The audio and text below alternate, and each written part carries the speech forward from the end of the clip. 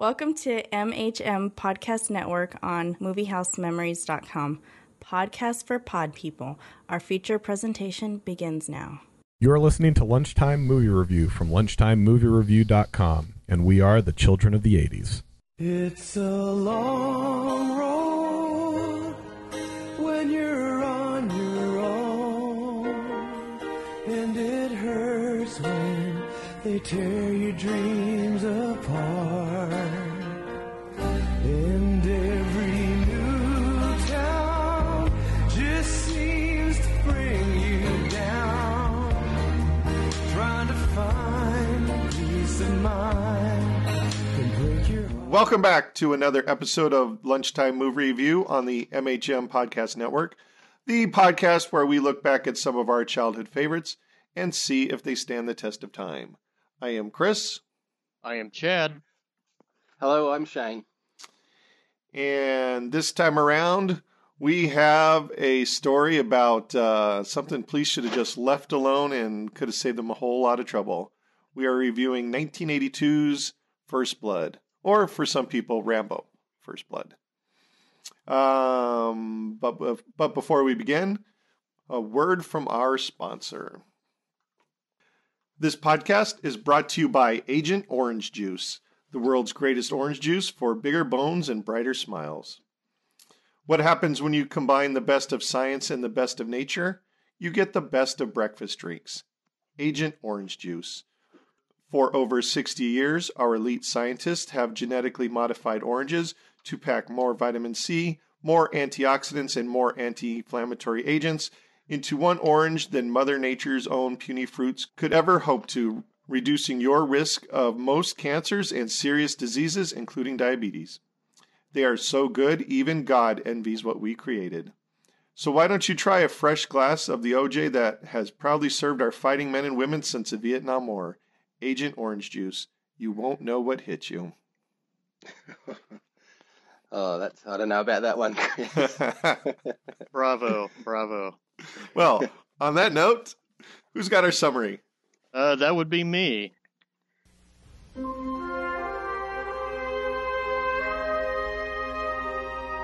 John Rambo, a drifter, just passing through their town. Morning!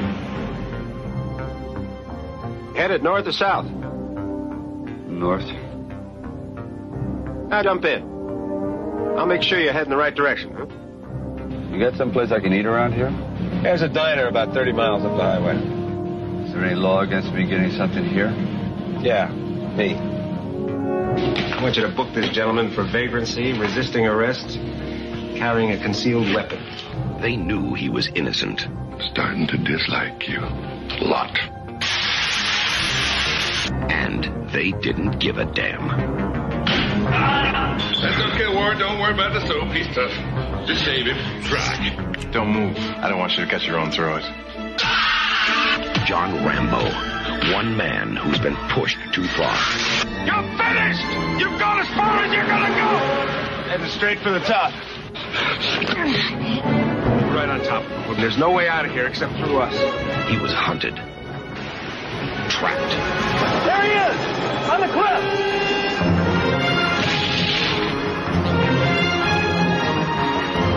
And forced to fight back. Don't push it. Don't push it. I'll give you a war you won't believe. Teasel, you and all your men couldn't handle him before. Now, what makes you think you can handle him now? Because God knows what damage he's prepared to do.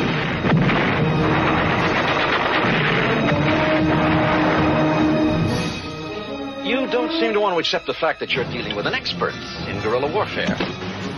Are you telling me that 200 men against your boy is a no-win situation for us? You send that many, don't forget one thing. A good supply of body bags. Sylvester Stallone. This time, he's fighting for his life. First Blood. Vietnam vet and tormented drifter John Rambo wanders into the outskirts of a sleepy town to visit one of his last surviving teammates from a Special Forces division, but he learns that the man has died the previous year from exposure to Agent Orange. Rambo leaves on the verge of becoming unglued mentally and walks into the town of Hope, where he is greeted by the kind-hearted Sheriff Teasel. The air is so clean in his town that his shit doesn't stink, and he aims to keep it that way. Rambo doesn't have the looks of someone that would fit in Hope, so the good sheriff tosses Rambo out of it quicker than he tosses the United States Constitution out the window. He drives Rambo out of Hope, points him to Portland, and tells him to never come back. But Rambo is hungry and turns around and starts walking back into town. The sheriff arrests him for vagrancy, resisting arrest, and possessing a concealed weapon. Many of the officers kick around Rambo as he is processed, but when they try to dry shave him with a straight razor, Rambo has a flashback to being tortured as a prisoner of war in Vietnam, and he opens up a can of Green Beret whoop-ass. Rambo attacks the officers and escapes on a stolen motorcycle. Since this is a small town, Sheriff Teasel organizes a search party comprised of officers, hunting weapons, and local volunteers. They head out into the cold forest with orders to capture Rambo alive, but one of the sheriff's officers, a good friend, Officer Galt, cares even less for the United States Constitution than Teasel does. Galt disobeys the orders and opens fire on Rambo from a helicopter when he spots him clinging helplessly from a cliff. Rambo manages to throw a rock at the helicopter, which hits its windshield. This causes the pilot to shake the helicopter suddenly, and Galt loses his balance and falls to his death. Rambo then falls into a tree, but survives. He tries to surrender to the police, but the good sheriff wants to kill Rambo in revenge for Galt's death, and he and his men open fire on Rambo while he has his hands up. Rambo runs off into the forest, and the hunt is on. But who is the hunter and who is the hunted? They drew first blood, so I'm guessing you already know. Rambo tracks down each of the deputies, one by one, and disables them. He might be trained to kill, but he doesn't kill anyone in this film. Eventually, Rambo takes them all out before confronting the good sheriff. He holds his knife to the sheriff's throat and says he will kill them if he pursues him anymore. Guess what? Teasel decides to pursue him more. He calls in the National Guard, State Patrol, and more local volunteers to take out Rambo. Back in Hope, Colonel Sam Troutman arrives to help stop the man he trained, without getting anyone killed, including Rambo. He believes if you just let Rambo walk away from the situation, he will calm down and will be peacefully captured elsewhere. Sheriff Teasel is stubborn and defiant. Troutman's suggestion is ridiculous to him now that Rambo is completely outnumbered. Rambo is eventually cornered at the entrance of a mine. Once again, instead of following orders to take Rambo alive, the men use a rocket launcher to blow up the entrance, presumably killing Rambo in the process. Rambo survives and heads through the mine to another exit. He escapes back into Hope after he steals a truck. There, he runs the truck into a gas station and sets everything on fire. He uses his stolen machine gun to shoot out power lines and storefronts. Teasel watches helplessly from his station's roof. His plan is to snipe Rambo from above, but Rambo has already spotted him. He enters the station and shoots Teasel through the roof. Teasel falls through the skylight, but is still alive. Rambo is about to kill him as Colonel Troutman arrives. He tries to talk down Rambo, and Rambo breaks down even more into a blubbering mess. He rabbids on about his treatment he received in the United States when he returned from Vietnam, before finally surrendering to Troutman. Rambo is arrested by the state troopers, and Teasel is sent to the hospital. And all the guy ever wanted was just eat quietly at the diner. The end. A happy ending. A happy ending, yes. All right. First Blood. It was released on October 22nd, 1982. the same weekend as Halloween 3, Season of the Witch, Jinxed, and The Sender. Had either of you heard of The Sender? I haven't, no. No, neither have I. Yeah, I was trying to place it when I did these movie stats, and I'm like, I never heard of that at all. I've heard of Halloween 3, Season of the Witch. Yeah. That was great. And I've heard of Jinxed, but I haven't seen it, or if I did, it was a long, long time ago. Yeah, I can't point that one out either. I have a copy of Jinxed. It's Bette Midler. It's okay. Yeah. Okay. This had a budget of $15 million and made $47 million in the U.S. and $125 million worldwide. It was the 13th highest grossing film of 1982, behind Gandhi and Before the Toy. Very eclectic year 1982 was. Yeah, a few different titles there. The Toy, that was a big hit. Yeah. Down under, anyway. I remember it being pretty good.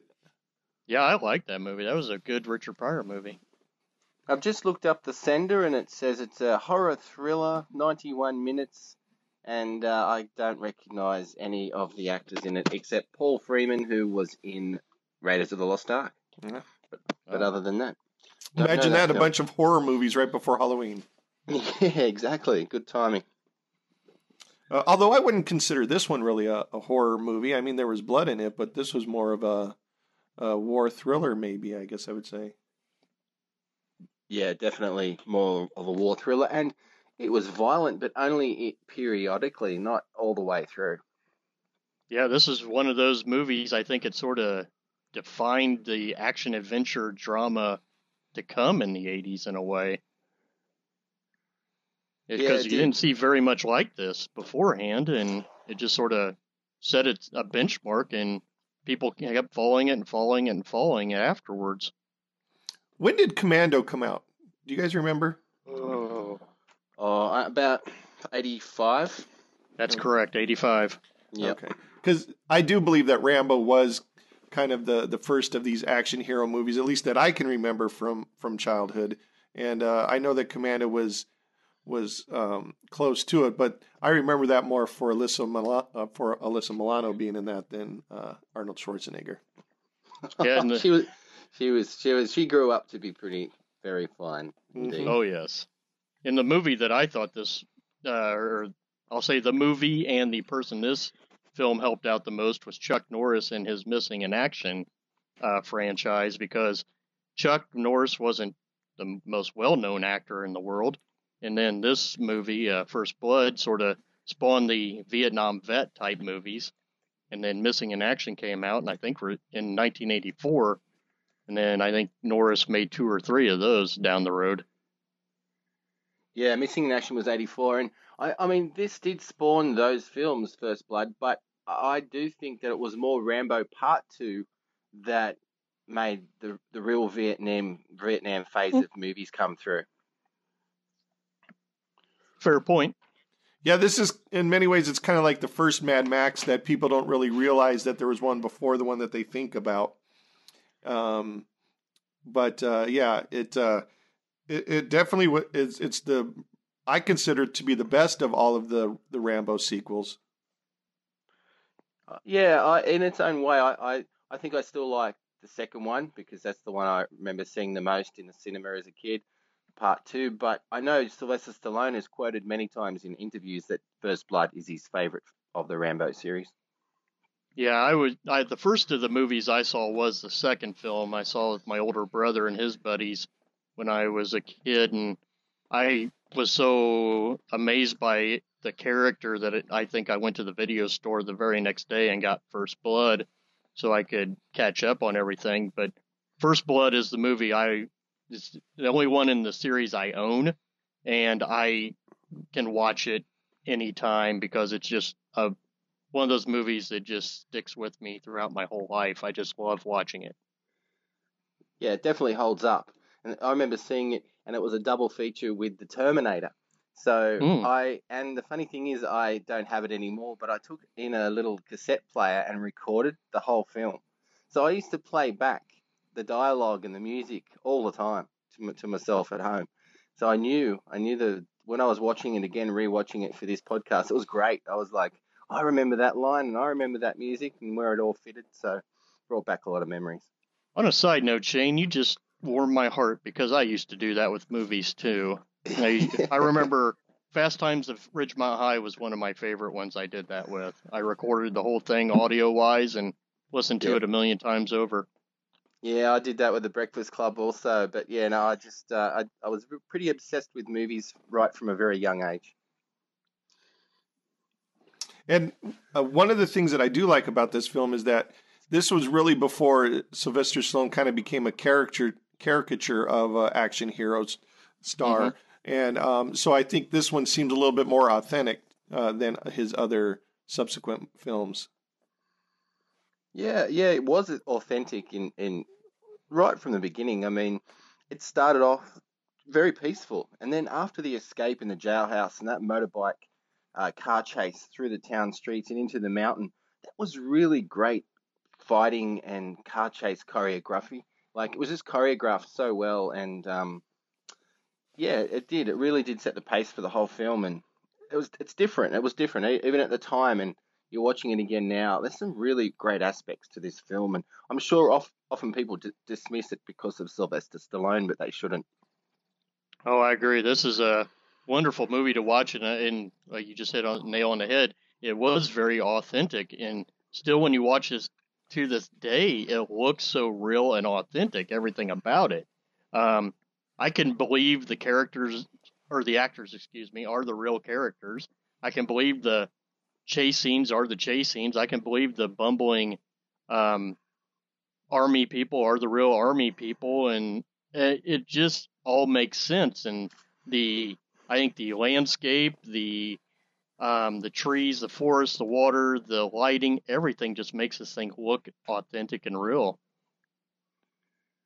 Yeah, the cinematography, you're speaking about the forest, that cinematography in the forest when the storm is overhead and the rangers and the cops all spread out 50 feet across in that line just before the booby traps come into play. That's a fantastic scene. And it was filmed in Panavision, so it's in glorious widescreen at the cinema. It's just really great photography. And the harsh conditions, that's when you see it raining and cloudy and misty. That's what the conditions were like. All the actors and all the filmmakers were under a lot of duress because of the weather. And it was something about the cinematography that I always think about when I see this film is, have you guys seen McCabe and Mrs. Miller? I have, but Robert Altman film, but not for a while. It's been a few years for me too. Well, that's set in the Pacific Northwest as well. It's a Western, of course, but it's the same kind of feel where it's a beautiful scene, a beautiful set in beautiful scenery, and you can feel the cold, and it's a very realistic feeling that you get from it. And the feeling that I have from that film is the same, actually, that I get watching Rambo, even though they're fairly different movies. Yeah, okay. Makes me want to go back and watch McCabe and Mrs. Miller again. Same here. Yeah, they're completely different themes, but Brian Dennehy was a great sheriff in this. He was pretty much bordering on being a prick and a nice guy. I think he showed flashes of it throughout the film, even though he was a villain in this film. What did you guys think of him? I thought he was just brilliant. I mean, I don't know of a better performance by him in any other film that he's done.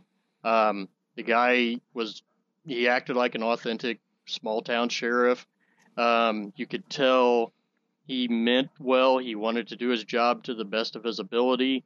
And he just happened to run into the wrong guy at the wrong time and push the wrong buttons, if you will, in the John Rambo character. And even in his interactions with Troutman and the state police officer and his own people, Brian just made it all feel like it was a real interaction, like it could happen. And that's what you always ask for actors in roles like this. Just do your best and make it convince us that it all is all real. I love Brian Dennehy, always have. He's working in a video shop. It was guaranteed every row would have at least one or two Brian Dennehy movies on it. He was in so many films in the 80s and 90s, and he's still around now. I mean, I saw him in a Russell Crowe film not that long ago called The Next 3 Days.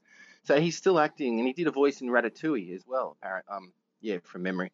So for this role, he was it. He was very, very good as Will Teasel, and you're right. He had two kind of personalities. He was a real evil son of a bitch, but then he had a bit of compassion as well. In a sense, he knew himself, I think, what war heroes probably went through, but that didn't matter. He still had to uphold what he thought the law was, and when everything got out of control, he had to fix it, or he would have looked bad. So, yeah, I liked Brian Dennehy, and of course, he was great in FX and FX2 with Yes. with Australian Brian Brown, the Aussie co-star. Yeah, because you mentioned him being possibly the character being a war hero. I know that was something that was talked about in the book, and then you can see his medals in his office in a couple scenes at the sheriff's station. I think that's something that should have been played out just a little bit more in this movie, was that he too was a war hero, or was in, I believe, the Korean War. And his character sort of knew what the Rambo character sort of was like, but just didn't buy into the Rambo character's way of doing things. And so that sort of gave him some sympathy for this type of character, but he still was the sheriff of this small town, and he was going to do it his way come hell or high water, but he just happened to run into, like I said earlier, the wrong type of character in John Rambo. Yeah, I agree. That's why I picked up on seeing in a couple of quick scenes those medals in his office. So I gathered, yeah, he, along the same lines as John Rambo, he'd been in the military as well. Yeah, I think he definitely empathized, but I don't think I don't think they called her post-traumatic. What is it? Pete? Stress disorder. Yeah, I can't even say the whole thing. You can't make a disease with that long of a name for me. But I think he didn't really understand fully what he was going through, even though he empathized and definitely probably saw other men like that he had served with. So, because he did seem a little cold and callous towards these drifter types that very well might have been from Vietnam. Yeah, exactly. But there's just that one quick scene where, as he's leaving the sheriff's station, first off, and he says good morning to a guy walking across the street and asks the guy if he was going to take a bath this week. So, he was somewhat of a prick to start with, like you said. So, it just sort of snowballed when Rambo came into his life. Yeah, he was definitely the king of the boss of that town, and he made sure people knew it. Well, he was kind of running it like a military installation. He wanted clean-cut people, short hair, because when he first saw Rambo walking up, he was kind of scruffy by the sheriff's standards, and he even made a comment about him wearing the flag on his jacket, as if you're not representing that flag properly. Yeah, that's quite shallow that people are like that, judging by the hair and an unshaven look of someone, but I guess that's how it was in some areas or some places. Oh, yeah, definitely in this country. I've heard numerous stories from some of my friends and relatives that happened all the time, the spitting on Vietnam vets who were coming back from the war and calling them baby killers and stuff like that all that stuff really did happen. I mean, luckily enough, I didn't ever have to see any of it or experience it all, but unfortunately people did, and it did cause them to have the PTSD or on top of the violence they had to witness while they were taking part in the war. Again, that's how authentic this was in the script, because part of his final speech, and I guess we'll get to that later, it brought up some of those incidents. Oh, we can get to it now if you want to talk about it. There's no real structure to this one.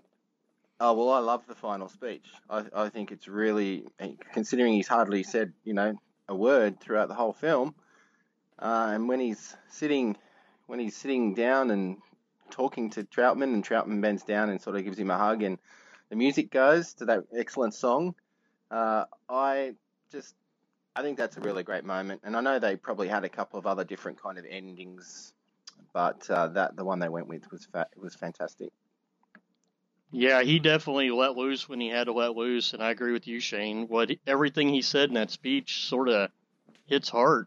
It's like, who are people to judge these guys like this? I mean, I sure in the heck don't know what it's like to serve in the military, and I can't judge anybody who has.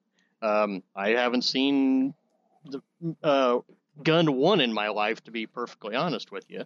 So these guys are trained to kill people, so I'm not going to pass judgment on them. So I feel for this character, and he had to let loose, and finally he did, and his speech to Troutman was perfect. Yeah, it certainly was, and it all started back in the cave when he's sitting there and he first started talking to Troutman on that radio. You knew Rambo was damaged, but he knew what reality was as well. He hadn't quite gone over the edge, even though he'd started to, bust up the town and the people. So I just think and then that final speech was just a big, it's letting off steam and really giving his heart out. And this is this Vietnam vet crying in the arms of his colonel, his only friend, basically, because all his other friends had passed away. So, yeah, very effective scene when I first saw it, and it still is now. And I think it shows that Sylvester Stallone isn't just like this little meathead action star. And we reviewed a little while ago for Movie House Memories Rocky, which is an awesome film as well. And he does a very good job at acting in that too. And it's these little scenes that show that Sylvester Stallone has a little bit more to him than just muscles and Yo Adrian. Yeah, that's right. People don't give him as much credit as they should. And sure, he's made some turkeys. We all know that, and some guilty pleasures. But there's a movie called Copland that he made with Robert De Niro and Harvey Keitel. That showed he's really strong. He dug deep in that role. Yeah, that was fabulous. I loved that role with him in it.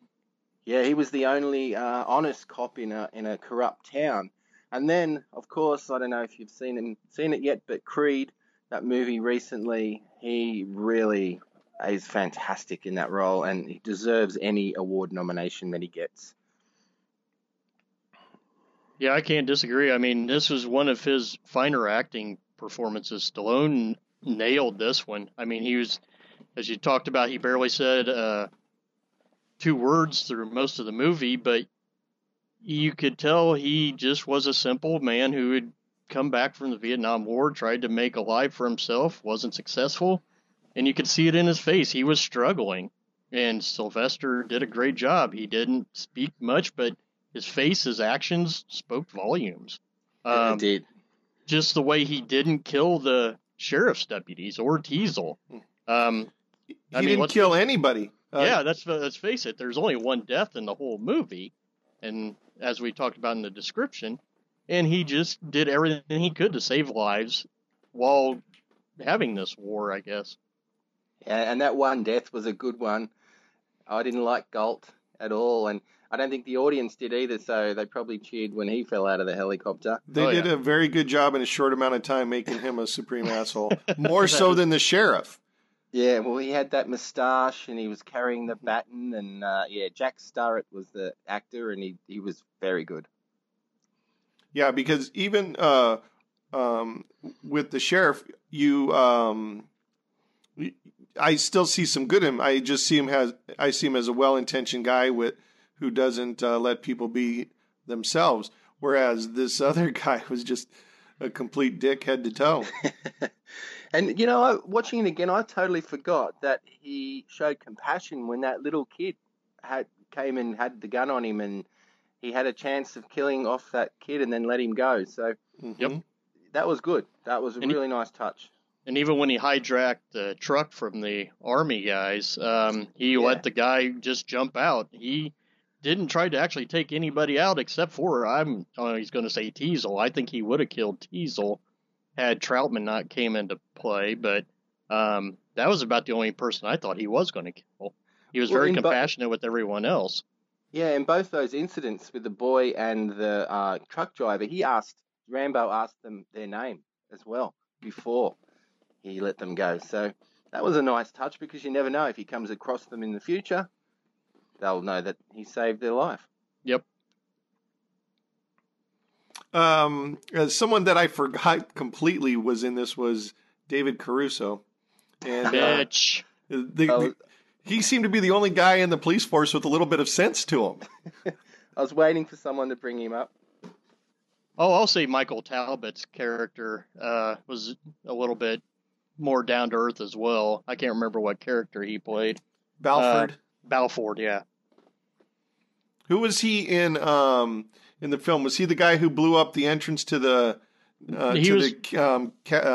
mine because he had to get back to work? No, he was one of the sheriff's deputies. When the other deputy radioed across at who John Rambo was, being a Green Beret and a Vietnam vet, he's the one that's squatted down and said, "Those Green Berets, they're real badasses." Yeah, and he was the one. He got stabbed in the legs in the booby trap. Yes. He was one of my favorite people from Miami Vice, so he'll always stand out for me. But yeah, he showed a little bit of compassion as well. The only thing about that booby trap that I didn't like was that was pretty sophisticated to make in the amount of time he had. I'm like, how did he make all those spikes? That knife must have been sharp. He had a sharp knife. Yeah. And supposedly Sylvester Stallone had that knife made special for this film. Yeah, I actually did some research on the knife. He, as you said, it was custom made for him. You could not find those anywhere at the time, and now if you go onto Amazon or go to your local shop, you can buy the First Blood customized knife for about $130. And if you want the Rambo First Blood Part 2 knife, it's going for around $80 to $90. Shane, which is the better knife, the one from First Blood or the one from Crocodile Dundee? Oh, Crocodile Dundee for sure. Just had to ask. Rambo's, that's not a knife. Because Dundee's got a knife. Yeah.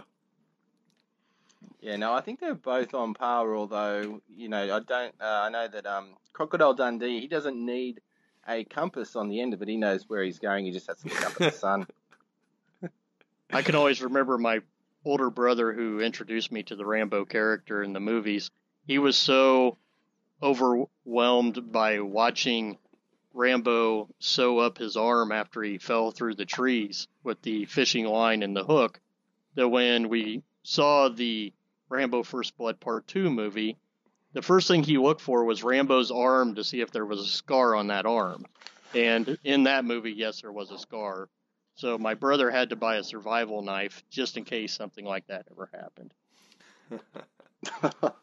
That's not an easy scene to watch for me. I'm not a big fan of needles and things like that. And I couldn't even imagine having to try and sew myself up. Oh, yeah. No, that again, very realistic and done well. And no, I couldn't do that either. That just shows his toughness. And I was watching that pretty closely because, 1982, the special effects aren't necessarily as good back then as today. But, when he kind of tightened it up a little, blood squirted out of the wound, and I thought it looked pretty realistic. You didn't really see any special effects with that. No, it was the same when they used stunt. I know Stallone did a lot of his own stunts, but they used stunt doubles for certain things on the mountain and jumping into the tree, but you couldn't tell. And I know some movies back in that era you could, it was obvious, but I never spotted it. But they did really well. I don't know if anyone else read this, but if you'll remember when Teasel is chasing Rambo and they're into the woods, Teasel's car slides down the side of the mountain there and flips over. And I guess from what I was reading that the stuntman really did do all that by accident. His car slid and fell over and went down the side and landed on its hood. So they brought Brian Dennehy in to get in the car to make it look like he actually did go sideways. There you go. It looked good. It's a great stunt. It did. Well, it was a great end of the chase scene because he rolled his car and Rambo flipped his bike trying to go too high of an incline. So, yeah. Yeah. And just going back to Michael Talbot from Miami Vice, of course, he was a regular. And I noticed, being a fan of Miami Vice myself, both Brian Dennehy and Chris Mulkey, who played another cop in it, were both guest stars in different episodes of Miami Vice. That is so there's correct. a bit of a link That there. is correct. Yeah. I love that show. Still Oh, do. same here. Same here. And David Caruso, he never appeared on Miami Vice, but another Michael Mann project called Crime Story, Yep. David Caruso did appear in. So all linked there. One of the things that I always, I don't know if I made fun of, but I'm like, it didn't make sense to me, is you've got this war hero who's running amok in your town, and nobody secures the ammo store.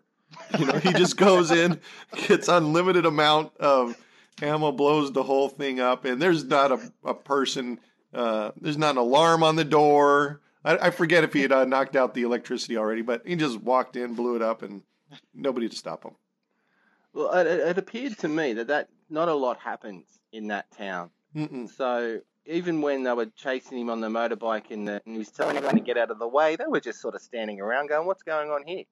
So, yeah, maybe they thought, well, he won't be back to the ammo store. No need to lock it up too much. Yeah, I know that the sheriff did ask everybody to go into their homes for their own safety, but yeah. Yeah, and I'm just happy that he hijacked the truck that had the M60 in it, just by luck, too. Yeah, that's true. He put that to good use. Would have ruined the movie if it had something in it like uniforms or something like that. I don't know. But yeah, he just happened to land in the truck with the M60 and a lot of ammunition for it. So, good call, Rambo. Yeah, I liked it. I thought that was a great end scene. Really good. I could rewatch that a lot, just that scene. Well, I guess I had one question for you guys. My favorite character in any of the Rambo movies overall is Troutman, Richard Crenna playing Colonel Troutman. Did this guy have the best lines in the movie? I mean, these are some of the greatest quotes in movie history this guy came up with. I didn't know if anybody else agreed with me or not on that one, because I can just sit and watch him chew up the scenery and throw out those quotes and be tickled like a little kid on Christmas morning. You know, for me, I think as time goes on, I like him less, only because other movies have taken so much from that character and it's a little cliched now. But, you know, I do think he is kind of the original to that. So, yeah, he does have a lot of good lines in it. I like him too, but especially for a character who doesn't turn up till about halfway through the movie. You know, you don't even know he exists until halfway through, and then he's a really big sort of positioning point for Rambo to return to his senses and get brought in, because he was defying everyone else. I think Richard Crenna is a great actor, but over time, over the different various Rambo movies, he didn't quite, really live up to that original film, because it was more of a cartoon character premise with too much of a good thing. Too much of a good thing, yeah. And then maybe they needed to limit his lines. And then when he got kidnapped in Rambo 3, yeah. Of course, that was just Hollywood wanting more money from the Rambo series. But as for the character, I do prefer him in First Blood than the other Rambo films. Yeah, that was my problem with the third movie, is they made him put him in the movie too much and made him out to be a soldier, full-blown soldier, rather than a colonel who's sort of calling shots, and that sort of took away from the character. I'll agree there. He did do a very good job of sending up himself in Hot Shots too. Yes, very much. Chad, you had mentioned that the ending briefly, and I had read that in one of their original endings that they tested in front of audiences that they hate was that the Colonel killed Rambo.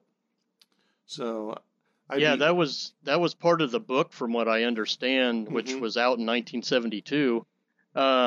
And I don't know what copy of the movie you guys have. I have on my DVD, and both my DVD and my Blu-ray have the documentary about First Blood, and then they talk about that is Troutman does with Rambo's aid kill him at the end of the movie, And then they did film that scene, and it is a deleted scene on both my DVD and my Blu-ray. And to me, it just does not work at all. It just, you have this guy who's gone through hell to stay alive, and then he has his breakdown, and then all of a sudden he says, you know what? You made me Colonel Troutman. It's your job to kill me. And so Troutman pulls his gun out but refuses to shoot him, and Rambo grabs the gun and pulls the trigger himself and shoots himself in the stomach, basically. And it just does not work at all. No, I had a feeling there'd probably be an alternative ending, and yeah, that wouldn't work. The audience wouldn't like it for a start, because one of the rules is you don't kill the hero. Yeah. Well, normally, anyway. Yeah, because I believe, who was it? Kirk Douglas. Not Kirk Douglas. Yeah, Kirk Douglas was originally signed up to play Troutman's role, and he wanted the script changed to have Rambo die at the end.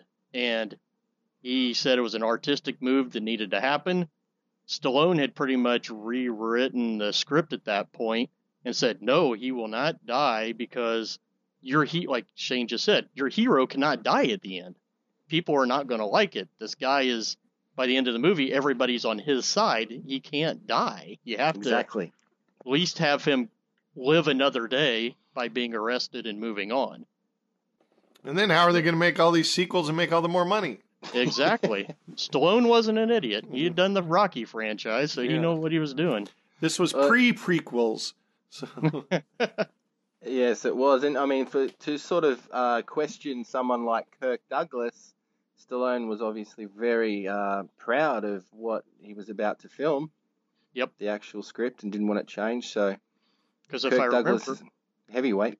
Yeah, because if I remember right, Kirk dropped out right as they were starting filming, and then Richard Crenna basically came in and was doing his scenes on the fly and having to be fed lines left and right as he was shooting his scenes, because he was way behind schedule on everybody as compared to everybody else.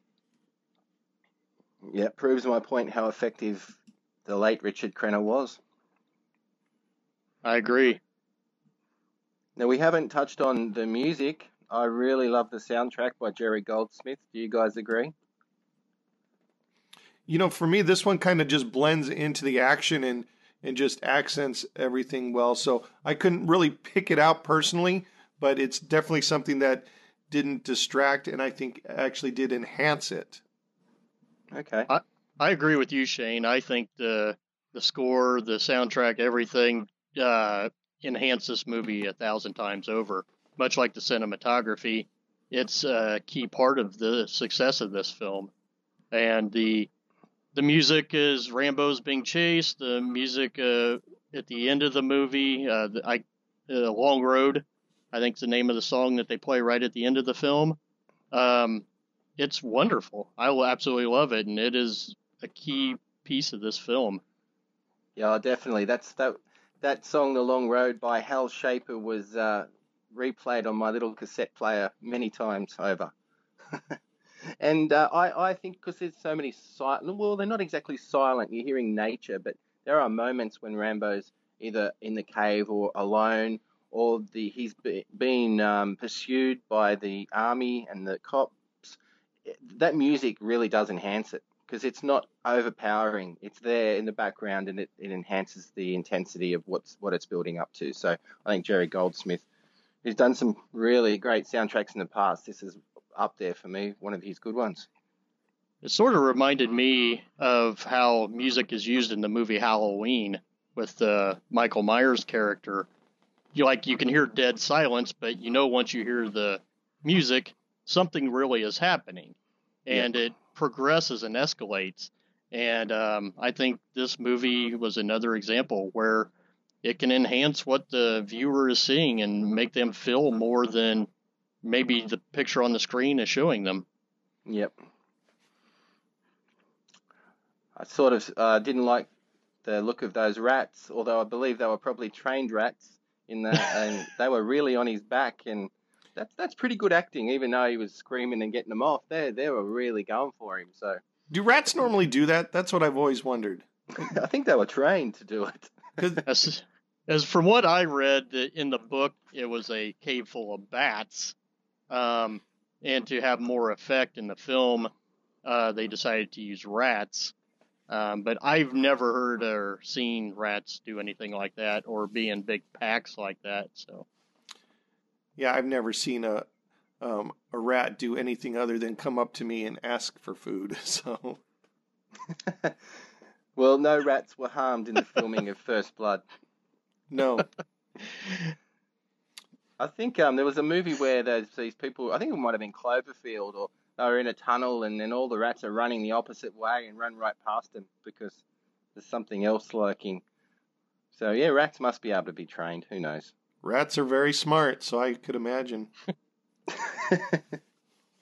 I wonder if I think there's been a lot, like you said, there was bats in the book. I think there might have been a lot of changes from the actual book, and considering it was written in 1972 and it was optioned, the movie was optioned around for a decade before it got filmed. I don't know. I think they might have changed a lot of the screenplay ideas over time. I highly recommend, if you guys get a chance, and anyone who's listening to this, to go watch the documentary on this film, because that's exactly what they said. As soon as the book came out, it was purchased like right away, and then the rights were sold off and optioned 100 million times over, from what it seems like. Right. And they had people anywhere from Lee Marvin to Steve McQueen lined up to do this at some stage. I had a list here of some guys who were tied into this at one stage or another. They wanted Chris Christopherson to play Rambo at one stage, with Gene Hackman as Teasel and Lee Marvin as Colonel Troutman. Apparently, two of those three I would have liked to see. Who was the one you wouldn't? Chris Christopherson as Rambo. Oh, he's in Heaven's Gate. Come on. He's all right.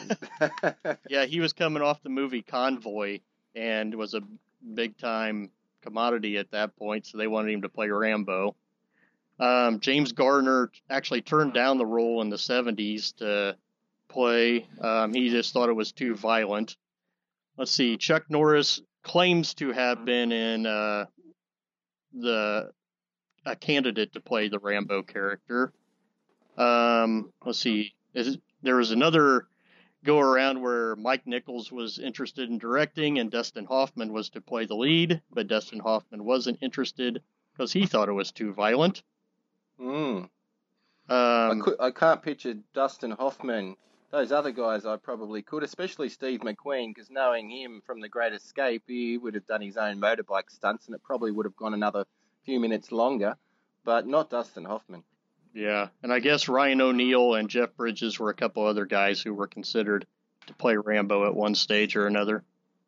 I'm glad they chose Stallone. I think that also says something to Stallone's performance, that it's really hard to imagine somebody else doing that role. Oh, exactly.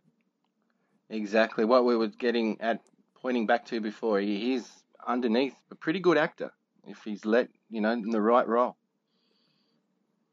And, I mean, the guy is a hell of a writer because he was the final guy who wrote the script. I mean, he took every other script and narrowed it down to what he wanted and then kept the lead role going. And apparently when the first draft of this, or the first edit of this movie, was 2 to 3 hours long, and he bought it entirely, I guess, because he was ready to shit can it if somebody couldn't edit it down to a good final version. And apparently he found somebody to edit it down to the final 90-minute version, and he was happy with it. But he was ready to shit can it altogether.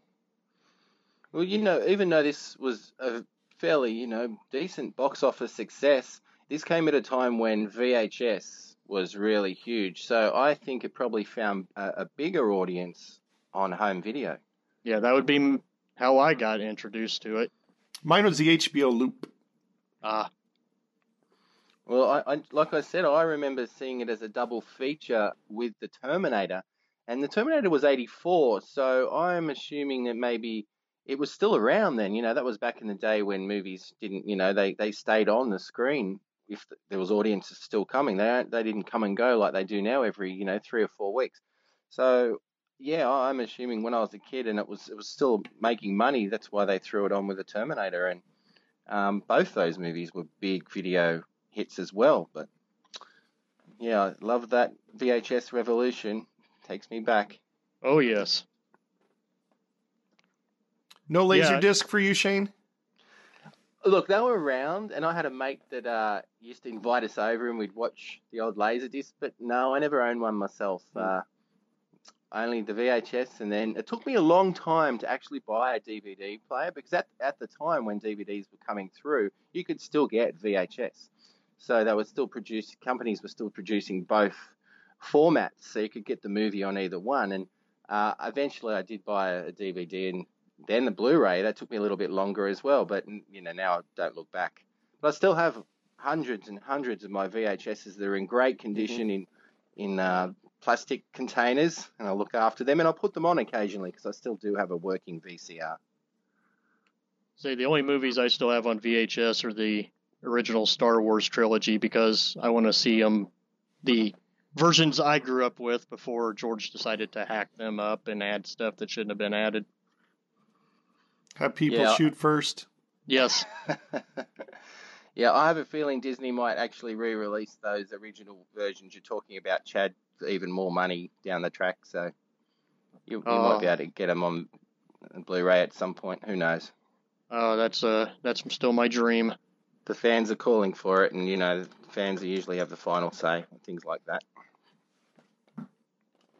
Oh, I wanted to bring up one other thing. We were talking about the deleted scene with Rambo dying at the end of the movie.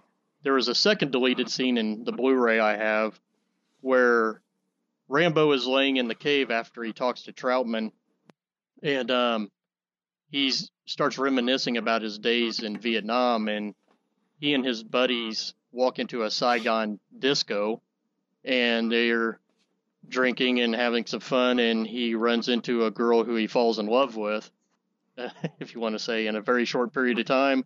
They go up and have sex together, and they show it in this scene, and her being as nude can be, and it was totally cut out of the movie for some unknown reason. But yeah, it's one of the deleted scenes in the Blu-ray I have.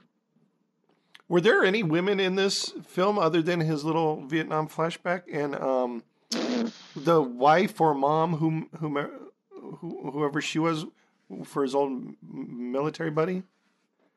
Oh, that's a good question. I don't think there was even a female cop in the jailhouse. Mm-mm. Yeah, I'll say the widow and the widow's daughter right at the beginning are the only two I can think of. When he was riding the motorbike on the footpath, there was some women jumping out of the way. But that's all. I can't remember anyone speaking, any female actors speaking. Yeah. It's a pretty testosterone-oriented film, so... Yeah, I guess it was, but yeah, that's a really good question. I don't think there was. Well, let's see. As I look through the full cast here, they do have a woman on street played by Amy Alexander. So yeah, so there was one other woman in this movie. There you go. And I wanted to mention, and we haven't talked about him yet, the director, Ted Kotcheff. He wanted Stallone from the beginning, so he got his man as the lead. I don't know, probably went through a few other directors, but he got who he wanted, and he went on to make Uncommon Valor a year later, which again was part of the ongoing Vietnam War movie scene at the time. Uncommon Valor had a pretty good cast with Gene Hackman and Patrick Swayze from memory. But then he went on a couple of years later, and I've got to mention this, he made Weekend at Bernie's, one of my favorite movies. That is correct. That was just on TV the other day, and I watched the whole thing. And did you like it, Chris, again? It's starting to get a little dated, but yes, it is. But you know what? It's just as goofy as it was the first time I saw it, so I'm not going to complain about it. But I just thought I'd make a point of it, because it's for something completely different. He goes from a couple of really good action films to Weekend at Bernie's. And yeah, it is a bit dated, but I still brings a smile to my face. Well, truth be known, there are as many dead people in Weekend at Bernie's as there are in Rambo, so 1 for 1. Oh, that's a great link. All right, we've kind of addressed this, but let's go around and see. Chad, do you think this film stands the test of time? This movie does indeed stand the test of time, Chris, and I think will stand the test of time forever. This is one of those great movies that people should watch. I'm not going to say regularly, but I'll say as often as they want to, because it's a good overall movie. Great acting, great writing, great editing, great cinematography, great directing. I just love watching it. It's got action, it's got a little bit of comedy, it's got a lot of heart in it, and I think people could probably learn a thing or two from watching this movie. I agree with everything Chad just said, and I'll just add that it's incredible. It does stand the test of time, and so does that song at the end. I thought that's a great song. It should have been played at the start as well. I liked how it ended, though, where he's just kind of walking away in a freeze frame with the song. That I'll give you completely. Yeah, very effective final credits, and yeah, the entire movie, as Chad just said, it really almost it's something you need to watch regularly if you like this kind of genre. I loved it. Still do. Yeah, I'll agree with both of you. I definitely think this stands a test of time. They didn't have to rely on computer graphics or anything. It's a great story. It is pretty much a start to end action sequence, but they put enough story in it to more than keep you satisfied. It's something that they don't do too much these days, I don't think. But yeah, I don't really have anything to add other than what you guys have said. I'm glad that they did delete that scene Chad was talking about, the lovemaking scene, because I really don't think that would have fit. It would have taken you out. It wouldn't have fit the story for anything. Nah. It was just one of those scenes that they wanted you to actually see what he was feeling and seeing inside his head. And I think everybody understood what he was feeling and seeing inside his head without ever seeing it on the screen. And yeah, it definitely would have. It definitely didn't add anything would not have added anything to the movie. Agreed. Well, that does it for this week's review of First Blood. Thanks once again for listening to our little podcast. If you've had a good time, the fun doesn't have to stop here. You can follow us on Facebook at Lunchtime Movie Review or on Twitter at Lunchtime Movie. On either Facebook or Twitter, you can keep up on our written film reviews, news on upcoming films and Blu-ray releases, information on upcoming podcasts on the MHM Podcast Network, including this podcast, as well as the number 2 review, Movie House Memories, Male Bonding, and Sunday Seconds with the Duke. Additionally, Shane writes regularly for SydneyUnleashed.com. You can follow him on Twitter at movie_analyst, where you can keep up on his film reviews and celebrity interviews. You can follow Chad at this_is_CMM, not to be confused with This Is a Certain News Network. Well, that does it for this episode of Lunchtime Movie Review. Until next time, I am Chris. I am Chad. Bye for now, I'm Shane. We have to get out of here, and you guys are invited.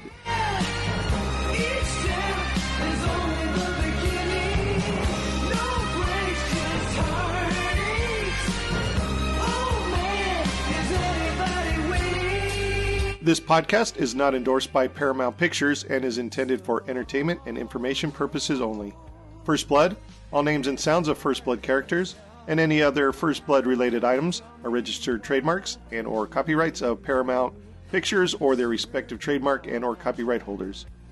All original content of this podcast is the intellectual property of Movie House Memories, Lunchtime Movie Review, and Fuzzy Bunny Slippers Entertainment LLC, unless otherwise noted. Gotta fight to keep alive. It's a